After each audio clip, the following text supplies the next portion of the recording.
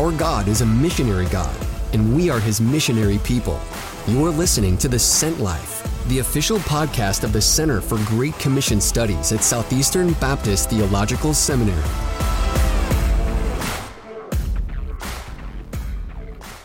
William Carey famously said, "I'll go if somebody will hold the rope for me." We've been in a mini-series on The Sent Life talking about missionary care, and today we have with us a friend of the seminary, one of our trustees, a student from the seminary, Ryan Martin, to talk about his new book, Holding the Rope. Thanks for tuning into The Sent Life.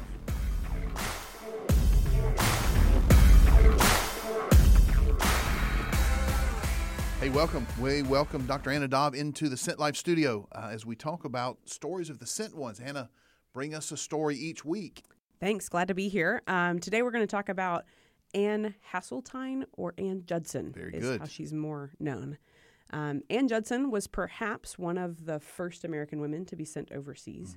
Now, I've talked a lot about firsts in this season. But you have. I think it's important for us to know these women who were trailblazers. That's right. These are our first women's seasons. Yes. And so Ann became a Christian in a New England revival.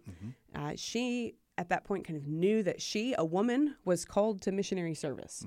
And although she's known for marrying a famous missionary, Adoniram Judson, I think it should be noted that she felt God's call long before she married him. Yeah. She actually says in either a letter or a journal, I don't remember which one, she says that the call came not from, quote, an attachment to an earthly object, which many assume that she meant her husband in that moment, but instead came from, quote, an obligation to God with a full conviction of being called. Right. And so she herself felt called to God's mission. But Ann also kind of wrestled with this call, I think. In one of her journals, she wrote, "No female has, to my knowledge, ever left the shores of America to spend her life among the heathen, nor do I know yet that I should have a single female companion." Wow. And so I think she really wrestled with, what is this going to look like as I go overseas? And what does this look like? What does faithfulness look like if I'm the only woman who's doing it? Great question. But Ann meets and marries Adoniram Judson in 1812, and then 13 days later, they leave for Burma. That's right. She was sent as an assistant missionary to serve alongside her husband. I think that's important, especially in one of our episodes, we're going to talk about another woman who's probably one of the first appointed missionaries. So Ann's not appointed. She's considered an assistant missionary or a helper to her husband. Okay. Originally, they're heading to Calcutta, India. They become Baptists on the way. We've talked about Adoniram Judson's story, but know that she was, I think, a little distraught at first about this. She was less excited about becoming a Baptist than Adoniram was at first. I think she was, too. It seems like she thought this was a little bit more of a secondary issue than Adoniram. And I think she also probably recognized the implications of this change. Sure. And so I think she was not excited about it. So anyways, they become Baptist. It causes quite this uproar back home. But also, I mean, through God's miraculous movement, it causes another missionary society to be born. Right. And they decide that they will support the Judsons, which is amazing. But they're not able to stay in India, so they end up going to Burma. In Burma, Ann actually jumps into ministry and actually learned language really well due to her frequent necessity of having to work with Burmese for like just managing the house. Right. And so in one of her letters, she describes how just running the house allowed her to have frequent contact with the Burmese and therefore allowed her to practice her language more. And she says, I can talk and understand better than Mr. Judson, though he knows more about the nature and construction of the language. Which I just think is fun. That's a great story. That's great. Ann is also known as an author. I don't know that I knew that. Yeah. But she was an author, and Ruth Tucker describes her as the first woman missionary in modern times to attract a wide hearing on the subject of missionary life and the condition of the, quote, heathen and overseas. Okay. She actually also had her own ministry. She was not there to just serve alongside her husband. That's right. She had her own ministry among women there. And interestingly enough, she initiated ministries to the Thai people, which I don't know that I knew. And she even learned their language, which is a difficult language. Yes, it is. Translated the Gospel of Matthew for them, and then sent letters back to America begging people to come and work among the Thai. Is that right? And so it's fascinating to see how much her ministry kind of had ripple effects. Right. She also took care of her husband while he was in an internment camp. I cannot imagine how horrible that was. Yeah. She's when her husband goes in, she's pregnant. Right. She has a baby. She's begging people to like help to let her in to take care of her husband. Because at that point in time, they didn't feed them when they were in there, so she had to feed her husband who was in jail and her baby. Yeah, and so it's just a crazy, awful time. And then not long after that, she actually dies of a tropical fever. That's right. And so does her child. Right. And that it's just heartbreaking when you think about the end of her story. But I always want to highlight, I think she was very willing to pay that price. I think if you look back at her early journals, I think she knew that God was calling her to do this and that she was willing to go whatever the price was. Yeah, if you look at her early journals, in fact, if you look even at the proposal letter that Adoniram wrote to her father, it was, when we leave, we won't come back, we'll probably die overseas. What a great lady, though. Ann Judson has always been a real hero. Even in our family, we talk about Ann and the things that she did. I don't think I realized that she was a Thai missionary as well and translated into Thai. So thanks for sharing that. So I do want to caveat, she didn't go to Thailand. That's right. Yeah, just worked with Thai people. She worked with Thai refugees in Burma. But yeah, I think it's fascinating. I had no idea that she'd done that. What a great story. Anna every week brings us just little tidbits of information and motivating stories from history as people just join God on his mission. God's mission captivates their imagination. We see him do great things. Thanks a ton for sharing.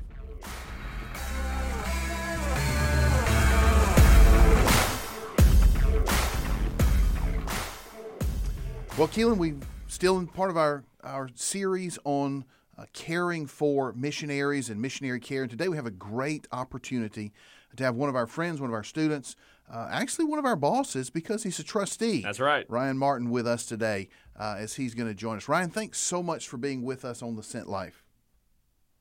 Hey, great to be here. Glad to be on the program. Ryan, I am really excited about getting to do this. So to catch you up on the conversation, we have had... This will be week 4, I think it is, Scott, that we have been focusing specifically on the intersection of missionary care and mobilization. I think, we think here that those two issues actually go together. They're not two separate issues. They're issues that when you do one well, it actually leads and helps do the other one well. And your book is where we're landing the plane on this conversation because it seems to be such a good place to land the plane on it. That's right. So, Ryan, you wrote a book, Holding the Rope, How the Local Church Can Care for Its Sent Ones. Can you tell to us just a few minutes about why you wrote the book? Where did the idea come from? And what concerns are you trying to address in this book? Sure. Yeah, this book really kind of came out of my Doctor of Ministry program. I was serving previously to the current role that I'm in, was on staff at a local church for 13 years as missions pastor, and really began to see just the desire for us as a church to take on that role of missionary care all the more. Felt like from a mobilization standpoint, we were sending teams faithfully, but really kind of that care was only happening kind of in the rise and fall of as much as we were sending teams, and there was a lot of in-between time that was in between those short-term trips that we could be providing ongoing missionary care. Particularly, there were a number of different missionary units that were out on the field that we had either sent or even recommissioned out onto the field, which I note there in the book, that were just having some various struggles. That whether it be their children acclimating to the field or a couple that had become empty nesters as their kids had grown up on the field and moved on, gone to college and so forth. And they were experiencing some ministry transition as well, coming from more of a tribal ministry setting to more of an urban setting, working with refugees and just all the layers that comes with ministry in that sort of context. And so began to really see just the desire to help care for them in an ongoing way and really to, as you mentioned, mobilize more of the church in missionary care and to be faithful senders, not just seeing that stop at the commissioning service, but to see that role of caring for our supported workers be an ongoing kind of thing. And so, yeah, as I was studying further in my Doctor of Ministry program, really began to just have a deeper passion for that and a desire to put forth a strategy that would really allow a church of any size to be able to care for their sent ones well, be it from pre-field, on-field, and post-field care. So, Ryan, you are talking about member care here, missionary support.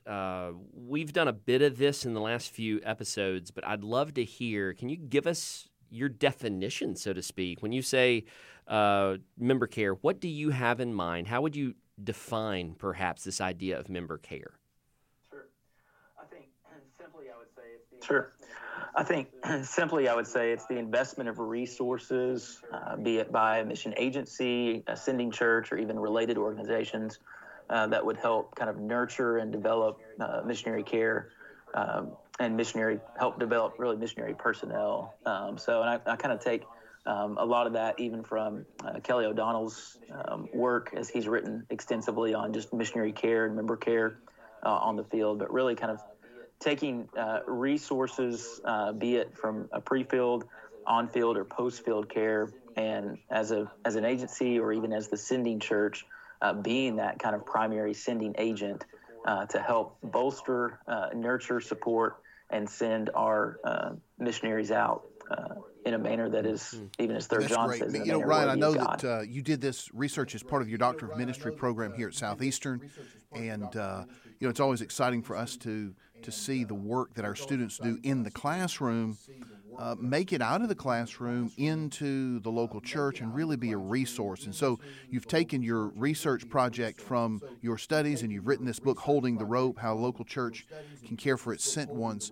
One of the chapters that I was really particularly interested in, you go into a lot of detail just showing the biblical support for missionary care. Sometimes we just lean on the pragmatic support. Hey, it helps, it's care. But you show how the Bible actually speaks to this topic of member care, missionary care. Can you talk a bit about what you discovered as you were doing your research into the Bible, the biblical part, for showing how it is and why is it that churches should care for missionaries? Sure. Well, yeah, I think you're right. We oftentimes jump to the pragmatic and kind of what does that strategy look like in terms of nuts and bolts without really going back to the why or the foundation of it, which we want to be able to gain from the scriptures. I think we focus so much on just the sending aspect, even from Acts 13, where Barnabas and Paul are sent out from the church at Antioch. But I think we see really in a number of places where the Bible really speaks to missionary care. And so what I aim to do in that chapter is to really unpack three different passages of Scripture. One is looking at 3 John, verses 5 through 8, which touches on pre-field missionary care, as John is commending his friend Gaius in receiving itinerant missionaries into his church and then sending them back out onto the field in a manner worthy of the Lord and supporting them in such a way. And so what I'm aiming to do really with that passage is to show that really the missionary care does not just happen once our missionaries reach the field, but even happens pre-field. I feel like as we call out the called and are assessing and equipping them well, that it's a case that those relationships begin to develop and to nurture. And so we're going to know what are those things that we need to pay particular attention to in areas that these particular missionaries are going to need special care in, be it spiritual, emotional, mental, physical health, be it relational health, how are their spiritual disciplines being developed and nurtured, and then utilizing kind of some of that spiritual development that we're doing with them pre-field, and then carrying that on through as we continue to follow up with them and check in on them both on the field, but then also too just through ongoing conversations with them as they're serving there in their particular locations once they do reach the field. And so really 3 John 5 through 8 kind of unpacks this idea that we need to send and support in a manner worthy of the Lord, because these missionaries are going out for the sake of the name to carry that gospel message. And, they're not just going out to provide humanitarian aid, but really to take the faith that's once for all delivered to the saints and to take that gospel message. And so we need to support them, giving them our best in terms of our support for them. And then on the field care, I looked at Philippians 2, verses 25 to 30, where Paul is sending back his friend and ministry partner Epaphroditus back to the church at Philippi. Of course, if you've done any extensive reading or study of that book, you know that that is a church that was deeply invested in partnership with Paul, and particularly so in sending Epaphroditus. And so Paul is really commending Epaphroditus' sacrifice, even risking his own life to be sent by the church at Philippi to provide care for him and to support and encourage him there as he was on the field and even at times in prison for the sake of preaching the gospel.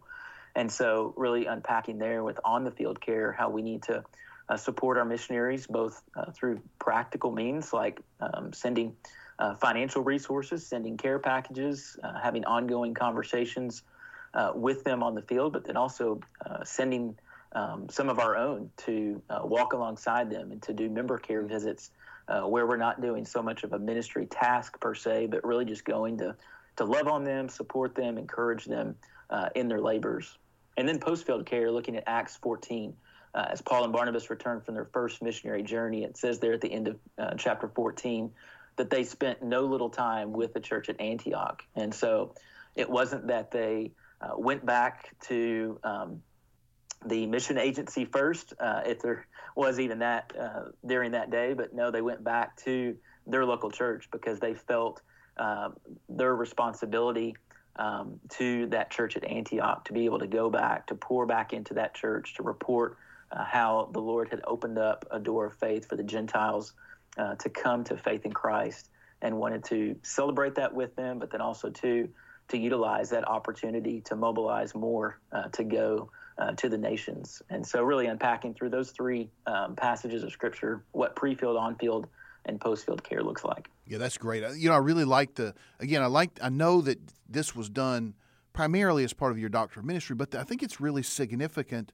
that you take the time just to show the biblical support for this, because obviously as those of us who believe that the Bible is authoritative, that believe that the Bible is sufficient and it's our guide for doctrine, for life, for ministry, as we see these things demonstrated and taught in Scripture, it relates back to us how we ought to engage in our church's ministry itself. And so it's not designed just to make us feel guilty, but again, I can kind of pass off on things that just may seem like good suggestions. But when you've shown in your book that this is a biblical pattern and that it was essential for the success of the early church in its missionary career, then it just raises, I think, the obligation, it raises the responsibility that we have as Christians for doing this type of ministry, caring for those that we send out. Yeah, you raise the standard, I guess, concerning member care and missionary care from, hey, this is a really good idea, to this is a mandate given to us by the Scriptures. And I think that's a really helpful place for us to start with this idea. And so I appreciate the fact that you do that. Another thing that I really want to point out, you talked about the different phases of missionary care, and you bring up post-field care as a thing that is of significance here. And I like the fact that you've done that. What do you mean exactly? Pull that one out for me for a minute. When people come back, why in the world do they need care? Sure. Well, home doesn't necessarily feel like home anymore. Even having just returned back on a short-term from a short-term mission trip myself, it's a case where, again, life has gone on back here on the home front, and life has gone on for me as well. And so I'm experiencing a lot on the field that is maybe a little bit hard to be able to relate to those that sent me, just because they didn't experience the same things that I did, even though I want to be able to share in those memories and experiences and opportunities that the Lord provided for us. And yet at the same time, there was life that happened back here at home. But you multiply that, not just in weeks or months, but even years. And, it's a case where for a missionary, their home now becomes where they're serving. And oftentimes they come back and they feel more like sojourners and strangers here in what was their home country for a period of time, and they really feel more at home back where they're serving and where the Lord has called them to have their feet planted. And so, I think it's a case where we need to receive them back well as a church, not only from just a logistical standpoint in terms of, hey, do they have housing set up? Do they have transportation set up? Are there schooling needs that we need to attend to? Are there things like debriefing and things like that? But then also, too, just being able to fold them back into the life of the church, to be able to utilize them as a mobilization tool, to be able to help utilize their gifts and talents to allow them to speak back into the life of the church and encourage the church, not only in their faithful sending of they themselves, but then also to be able to really be a cheerleader and an advocate to mobilize more to go to the field. And so, yeah, I think a church needs to be able to have a team in place. Even with on the field care, that's where I roll out kind of this idea of advocacy teams, and it really would be those advocacy teams that could be small groups, could be Sunday school classes that serve in that capacity, but really it's that team that will then help to be kind of that bridge for those missionaries to be able to get those practical needs met, but then also are going to be really the team that is the first point and the first stopping point that those missionaries would be able to then kind of unpack some of their highs and lows and just the things that they need to kind of unwind about and debrief on as they come back from the field. And so really looking at ways in which churches can both plan, prepare, and then provide just adequate presence, not only meeting practical needs, but then also too meeting spiritual needs and really just being a place where missionaries can rest and recharge and refuel for another season of ministry. That's great, man. Yeah, we often forget that the energy we put into the appointment of missionaries and the training and the care on the field, sometimes we just neglect the fact or forget that when people come off the field, there's a moment and a season of need, and the church takes responsibility in that. Ryan, the focus of your book is on how the local church can care for its sent ones. Our concern is that often those in the local church almost succumb to responsibility for mission training and perhaps missionary care to a mission-sending agency, but you really hone in on the fact that it's the local church who bears this responsibility. Talk to us a minute about how you understand the responsibilities of a mission agency and then the responsibilities of a local church and why you place such emphasis on the local church as this member care agent for missionaries. Sure. I think, again, going back to your earlier question and just, admonition of going back to the scriptures, I think, again, we don't see a mission sending agency per se in the scriptures that sent out Paul and Barnabas or even any other missionaries for that matter. We see the local church being that. And so I think if we're going to ground our missionary care in the scriptures, we need to see that the local church is that primary means and ends through which the Great Commission is accomplished. Now, certainly, the Lord has seen fit to allow other parachurch ministries, including mission agencies, to come about and to be able to provide specific care and resources and tools by which they are adequately equipped and gifted with that they're going to be able to specify and be a little bit more specific and nuanced in terms of those resources that they can provide. Everything from just even having folks that are in kind of their member care office and otherwise that maybe have served on the field and are going to have maybe a little bit more practical knowledge and just wherewithal to know, hey, these are things that we really need to make sure are addressed as it pertains to missionary care on the field. And so we're going to be able to kind of nuance our focus and resources in that way. And then also, too, I think it's just a case where, in terms of just the budget and other resources that can be put forth from a mission agency, I think, there is a particular place for them. Mm-hmm.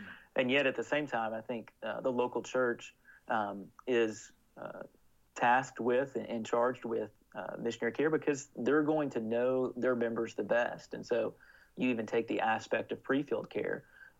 Even as we look to assessment tools to be able to discern the readiness of a particular missionary, that church is being able to see that member in day-to-day ministry and be able to know them frontwards and backwards, and hopefully they're discerning the readiness of their members.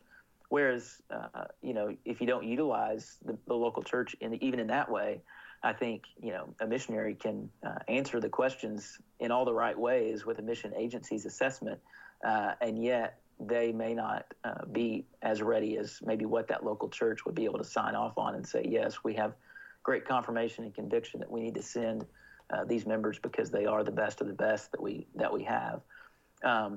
But there too, I think even as those relationships are honed and developed in kind of the greenhouse or ecosystem of the local church, if you will, that local church is then going to know how best to walk alongside their members once they reach the field. And then, as we noted from Acts 14, that's where Paul and Barnabas come back to, because there is just that sense of accountability and relationship that is developed between a sender and sent one, that missionary returns back, not first and foremost to Richmond, Virginia, or any other mission agency address, but to that local church. And so I think it's key. And yet I think there's a great partnership that can be forged between the church and the agency. I think you just have to kind of develop kind of what does that covenant look like between those different entities to know who is playing what role, and even as it pertains to, if there are areas of struggle that come up and things that need to be kind of counseled through, who plays what role,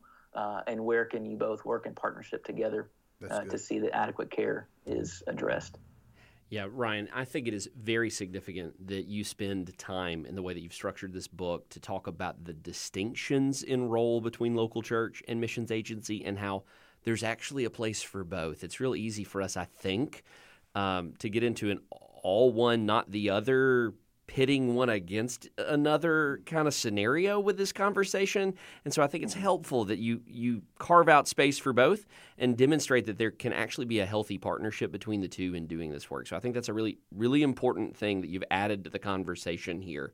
I want to press forward a bit, though, and talk in a more practical space. So as you've done this work, you actually did a bit of research with churches that are involved in or have an actual care process in place.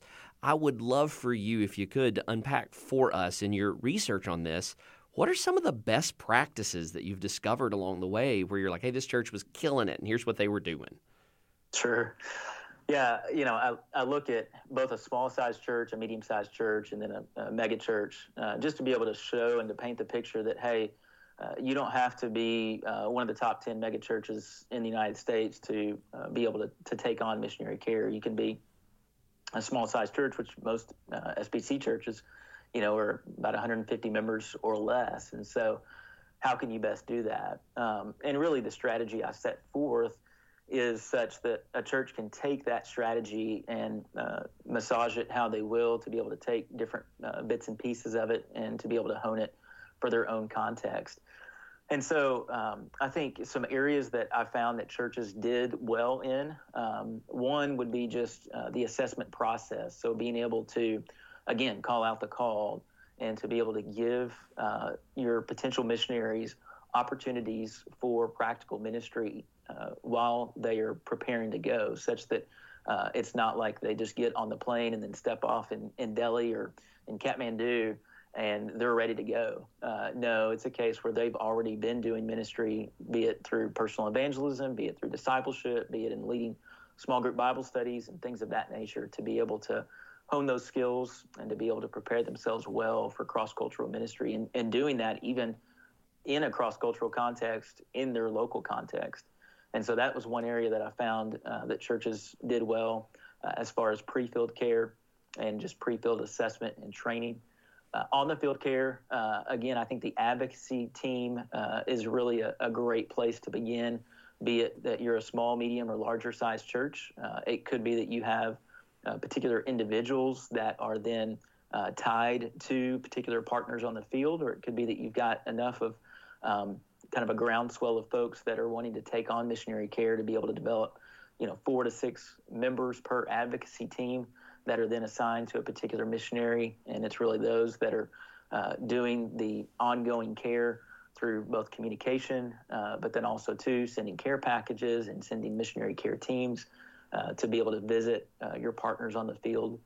And then in post-field care, I think where I found churches were excelling were, again, just having a plan in place. So it's not like they arrive back from the field and then you begin to put those plans in place, but rather you're providing enough of a runway, meeting with your missionaries over Zoom, over the phone, through email, even 6 months ahead of time to be able to put a plan in place for what is it that they're really going to need, both from a practical standpoint, but then also too helping to just press in and lean in on where they're at physically, emotionally, mentally, spiritually, relationally, to be able to really delve into some of those deep corners, nooks and crannies of their life and of their ministry, to be able to both encourage and exhort them, but then also too to help nurture them and send them back out again for a new season of ministry. Ryan, that is so helpful. I really appreciate the work that you have done here on this book. I also want to say thank you, by the way, for joining us for this conversation. I am very pleased that you have made this resource available. It's one that I'm looking forward to getting in the hands of some people.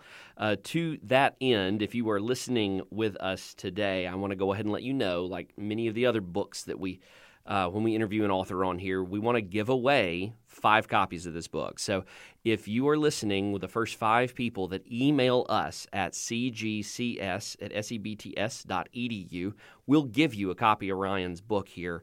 I really think this is a valuable resource for a number of people. If you're a missionary on the field, this would be a great book to give back to your sending church. If you are a missions pastor or a pastor in a church that wants to start taking seriously the sending of your members for the sake of the gospel, this is a book you need to pick up and think through, and then sit down next to your church practices and ask the hard questions about how we're going to accomplish these things. And so I think it's a real valuable tool. And Ryan, I want to say thank you to you for making it available to us. And just thank you for joining us today. Yeah, it's great to be here. And thanks, too, to Southeastern. I mean, it was a privilege to be able to, Dr. Hilder, sit under your teaching as well as others, and to utilize just the classroom work as well as just the camaraderie with other students to be able to give shape to this project, and really just the outlet to be able to develop such a resource that would be a very practical and needed tool for the church that I pray helps to serve churches of any size well as they put together a missionary care strategy.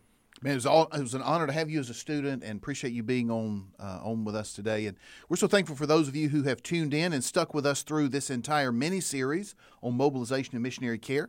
And we have Dr. Ryan Martin as our final send-off for that. And we do encourage you, take what you've learned and package it together for your church. If there's anything that we can do from Southeastern's perspective, don't hesitate to reach out to us.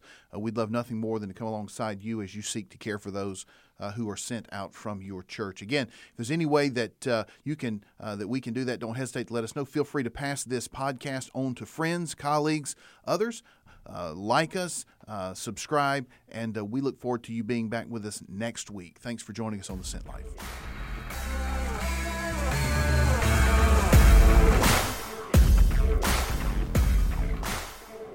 So, Keelan, we just had a conversation with Ryan Martin about his book. And one of the things that he mentioned was that the book he wrote was a product of his D-Min studies here at Southeastern. Yeah, so to end our episode today, what we really wanted to do was give the audience an opportunity to hear a little more about what it means to have a D-Min project in the first place, right? That's right. Yeah, I mean, the D-Min is a unique degree. It's an unusual degree. It's something that we offer at Southeast, which is, I think, a real service to the church. And so we thought what we would do is bring in Dr. Tate Cockrell, who is the director of our D-Min studies here at Southeastern, just to answer a handful of questions that people may be wondering about this D-Min. It's not a demon study, is it, Tate? It is not a demon study, but frequently when I'm on the road and I'm recruiting and I say D-Min studies, people come up and say, demon studies? Like, what is that? It's pretty funny.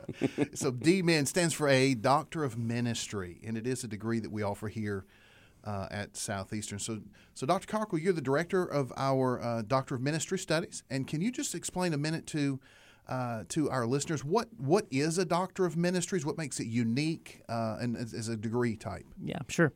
So the Doctor of Ministry is a 31-hour, we call it a professional doctorate. So unlike like a terminal degree, like a PhD or an EDD, D-Min is a professional doctorate. So it's skill-based. It's not like philosophically based. You get philosophy and you get theology and good theory, but the bulk of it is it's a skill-based degree. So when men and women come in to get the degree, they come in because they want to get better at something. They don't want to just know more about it. They want to be able to do something better as a result of getting the degree. So when they come in to get the degree, we have about 11 different specializations here at Southeastern. So let's just say, for instance, like with Ryan Martin, if he just wrote his book on caring for sent ones.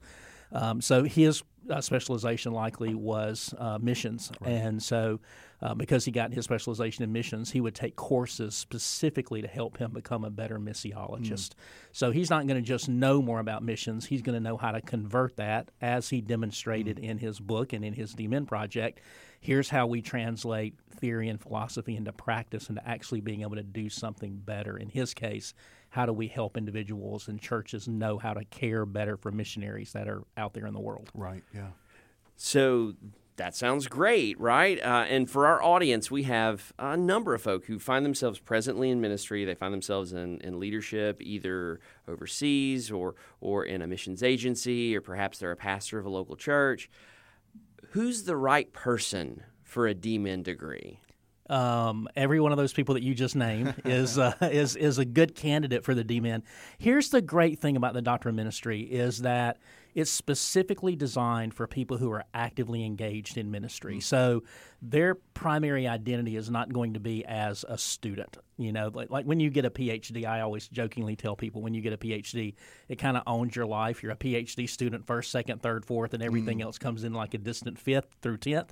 But with the DMin, basically what we're looking at is you're doing ministry, you're involved in ministry all the time. So the degree program is about half as long as a traditional doctorate. You're only taking one class every single term whenever you come in. And again, it's going to be practically based. So they can do it from anywhere in the world. You can do our modified residency program, which brings you onto our campus 12 days over 2 years. But if somebody's in another part of the world and they don't want to have to make the trip at all, they can do it entirely online. And so they don't actually even have to relocate to the States to be able to do it. So it's anybody who's currently doing ministry, got a family, they're a great candidate for that if they just want to get better at the skill of doing some kind of ministry. Yeah, it's great. You know, we all work in the DMin program. We teach in it. We administer it.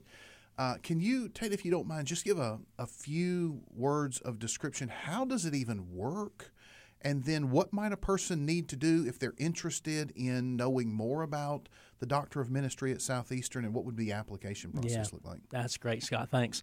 So how the DMin works is basically you apply for the program, and I'll tell you in a minute how to do that. But you apply, you come into the program.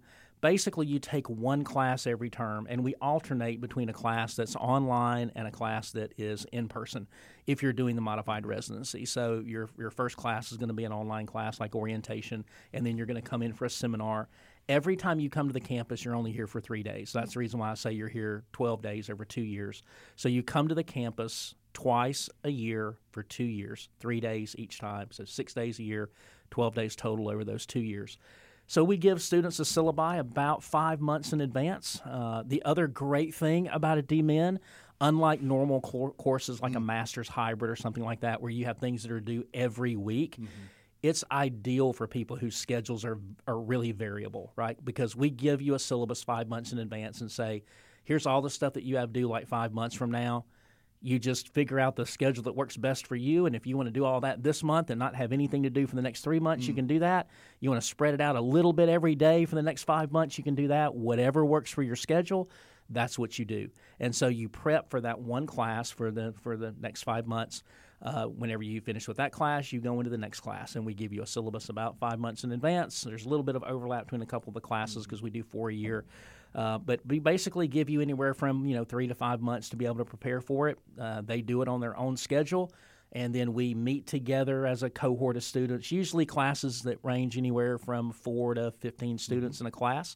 And when they show up, lots of peer-based learning, lots of access to faculty members. The one thing that we hear a ton of from our students is they love access to faculty. So where in a master's program, a professor stands up front and he teaches, and I think our professors here at Southeastern do a really good job of relating well to our students. like all of my students have my cell phone number. They've been in my house. They pet my dogs. Some of them have even sat on my Harley. Yeah. You know, I mean, it's there's a relational aspect that happens in the D-Min that I think our students really, really like. So they're basically here, you know, a couple of times a year they do schoolwork year round, but again, it's totally on their schedule. Right. It's not, I got something to do this week and I got something to do next week and I got something to do next week. They don't have any of that. So that's kind of how the program works. It's 2 years in classes. The last year is just simply writing a project that's highly customizable for a student's local context. Right. So like in Ryan's case, he was super passionate about writing for How Do You Care for Missionaries, and because he was passionate about that, we allowed him to tailor his entire D-Min project about that, and then eventually became his book. If your listeners are interested in applying, it's pretty easy to both get more information and apply. It's simply www.sebts.edu/D-Min. And if they go to D-Min, they can get all the information they need. If they decide that they want to apply, same email address, www.sebts.edu/ and then apply instead of D-Min. And that'll get them all the information that they need. Perfect. Yeah, we would really encourage any of our listeners who are curious about a Doctor of Ministry. Maybe you, again, as Dr. Cockrell said, you're involved in some element of ministry, local church ministry, denominational ministry as a missionary, and you're thinking there may be an area you want to sharpen your skills in or some reading you want to catch up on. This would be a great way to do that. We are excited about inviting you to be part of our Doctor of Ministry program. Just check our website out and reach out. Dr. Cockrell and his staff would be a great help to you. And so we would encourage you to do that. And then, Keelan, if somebody produces a very good product and then they write a book, we'll have them on the Sent Life podcast. Yeah, absolutely. If you do what Ryan has done here, we'd love to have an opportunity to interview you as well when your book comes out.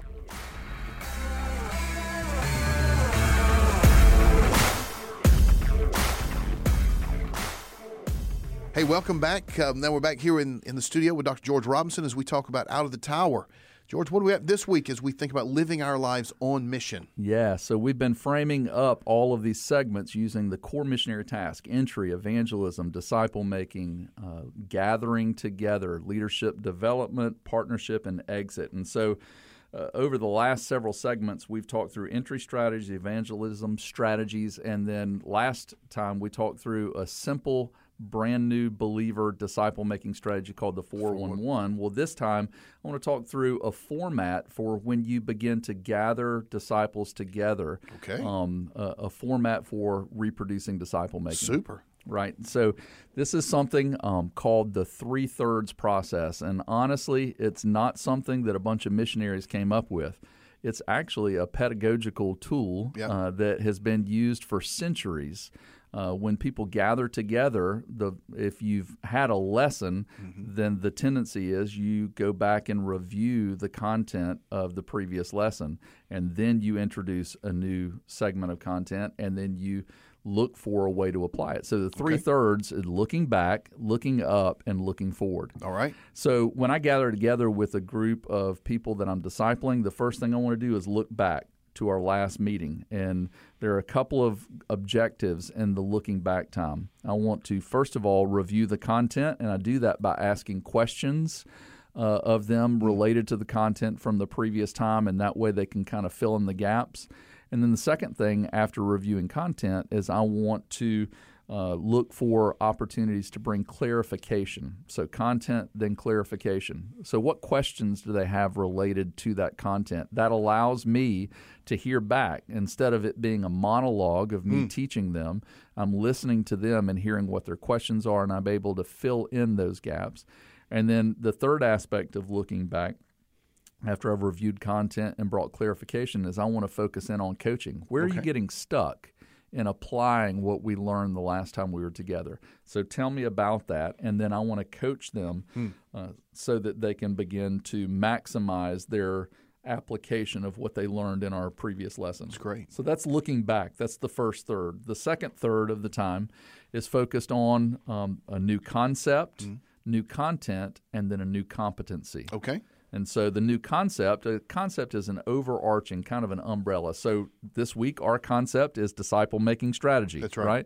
And the content that I'm talking to you about is the 3/3 process.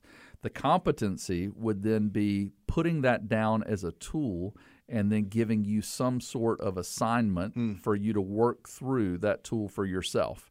And so a competency is something that you actually put into practice. And so I want to cast vision and then have them get reps within our meeting practicing using that 3/3 tool with one another to make sure that they know not just what it is, but how to use it themselves. That's great. So looking back, looking up, and then finally in your meeting by looking forward. Okay. And looking forward is for application. And so the 3 things I'm looking for there is repetitions, set goals. How many times are you going to utilize this tool over the next week? Okay. The second thing is rhythms. I'm looking at how is this changing your rhythms? What needs to change in your weekly rhythms in order to implement this? And then the third thing is reproduction. Okay. Who else are you going to train?